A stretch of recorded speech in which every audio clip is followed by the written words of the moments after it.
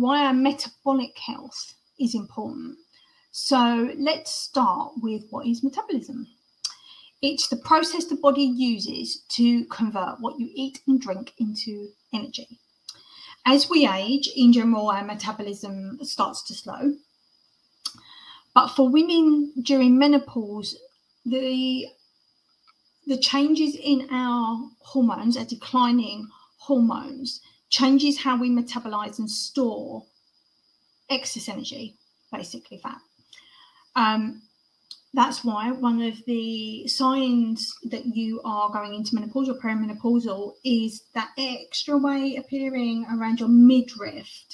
And unfortunately, if it's not addressed, then it can lead to something called metabolic syndrome. And postmenopausal women are, type 2 diabetes is quite a big risk factor. It's one of those risk factors. So metabolic syndrome can be defined as a cluster of conditions that occur together.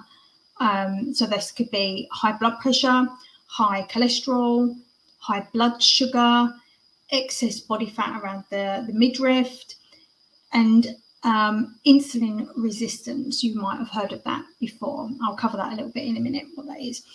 So having one of these doesn't mean you have metabolic syndrome, but what it does is it gives you a greater risk of developing a serious metabolic disease, such as, like I said, type 2 diabetes, things like cardiovascular disease, strokes, and even cancers. So it's quite important that this is addressed.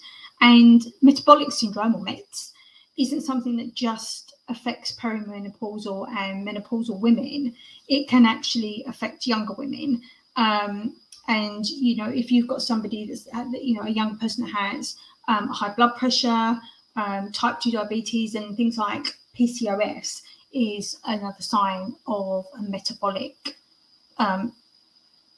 condition. So what happens when we go through menopause? As our estrogen levels drop, estrogen is estradiol is our main estrogen, and this is the one that is produced by the ovaries predominantly.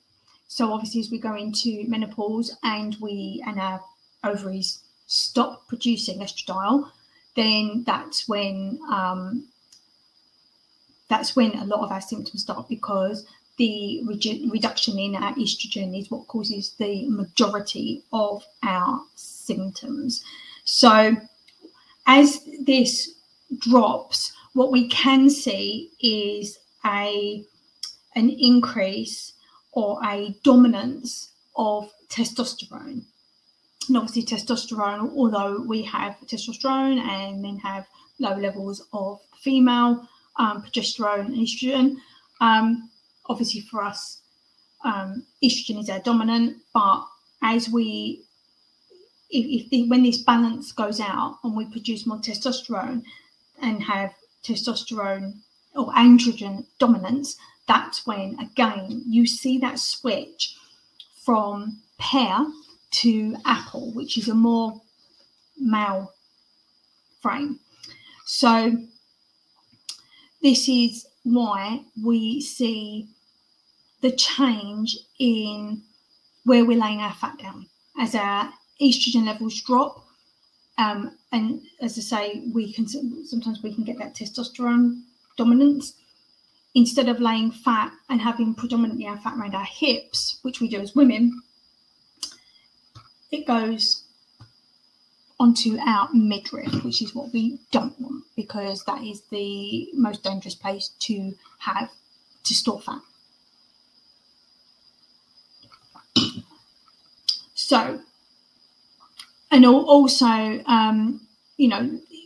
there are lots of other things that go alongside androgen dominance. There is a protein that is produced by the liver that binds to testosterone, androgens, and estrogens to increase their bioavailability.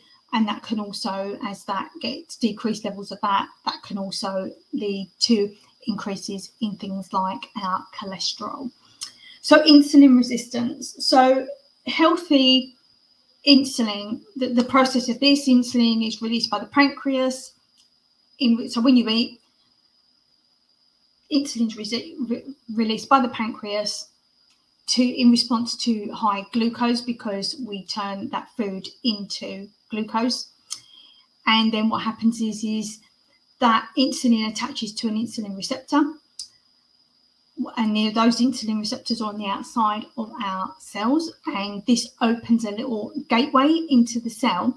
So the glucose enters the cell, and that makes ATP, which is energy, basically. So in insulin resistance, what happens is the insulin can't attach to those receptors into that little gateway that goes into our cell. So what happens is the glucose, instead of going into the cell and producing energy, it ends up circulating in our bloodstream, which is not what we want. And things that can contribute to insulin resistance can be high levels of stress, sleep disruption, both of which are, much more predominant when we're going into menopause. But also, we can have things like, we have a couple of hormones called ghrelin and leptin. And these are, I suppose, they control our appetite, and they tell our body, our brain, whether or not we're full. So if you are feeling hungry more, then what happens is you have increased ghrelin. So I always think of ghrelin as girl, I'm hungry. And you might have decreased leptin, which is the thing that tells us we're full. So, those things can also lead to insulin resistance. So what can we do? Well, know your stats. So the criteria for diagnosis for metabolic syndrome is a BP above 130/85, a waist circumference of more than 35 centimeters, good cholesterol, so our HDL cholesterol levels of less than 1.3 or 50 milligrams, and a fasting glucose level of higher than 6.1. So those are things. So knowing your stats, I've said this before with our cardiovascular health, knowing your stats, knowing your cholesterol level, knowing your BP, those are really, really important things that we should be keeping an eye on. Also, reducing the amount of processed foods. So I'm not just talking, just your raw, the amount of things like sugars that you're eating, but also the type of carbohydrate you're eating. So I think I covered this last week, you want to be eating more whole grains, because those things release glucose slower into your system. So you're not getting those sugar spikes where you go down here, you eat something sugary, and then you go back up here, and then you have that drop, and you've got this constant. You want a sugar level like this. So don't stop eating carbohydrates, because we need them for fiber and things like that. The problem that we have as women now in menopause is that we struggle to process it. So making sure that you choose wisely, and you're reducing the amount of those processed sugars, cakes, biscuits, things like that. And I think I have a live at the end of the month about sugar, because it's not unusual when we go through menopause to crave those sweeter foods. I've always been somebody that's been a savoury person, but I have to say it takes me a lot of willpower now to stay away from cakes and pastries. And actually, even talking about it now, all I'm thinking is donut. So consider things like intermittent fasting, because that's really good for regulating your blood sugar levels. And as I've said before, it's also really, really good for women during menopause. It's a really good way of eating to control your weight, but also it has lots of other health benefits as well. And again, that can be things like hormone balance, reducing inflammation, which is something else that as we go through menopause we suffer more with. I'm quite excited. I've just started, there's a new product range that I basically started using that is specifically for increasing our metabolism, our cellular health, and a whole host of other benefits as well.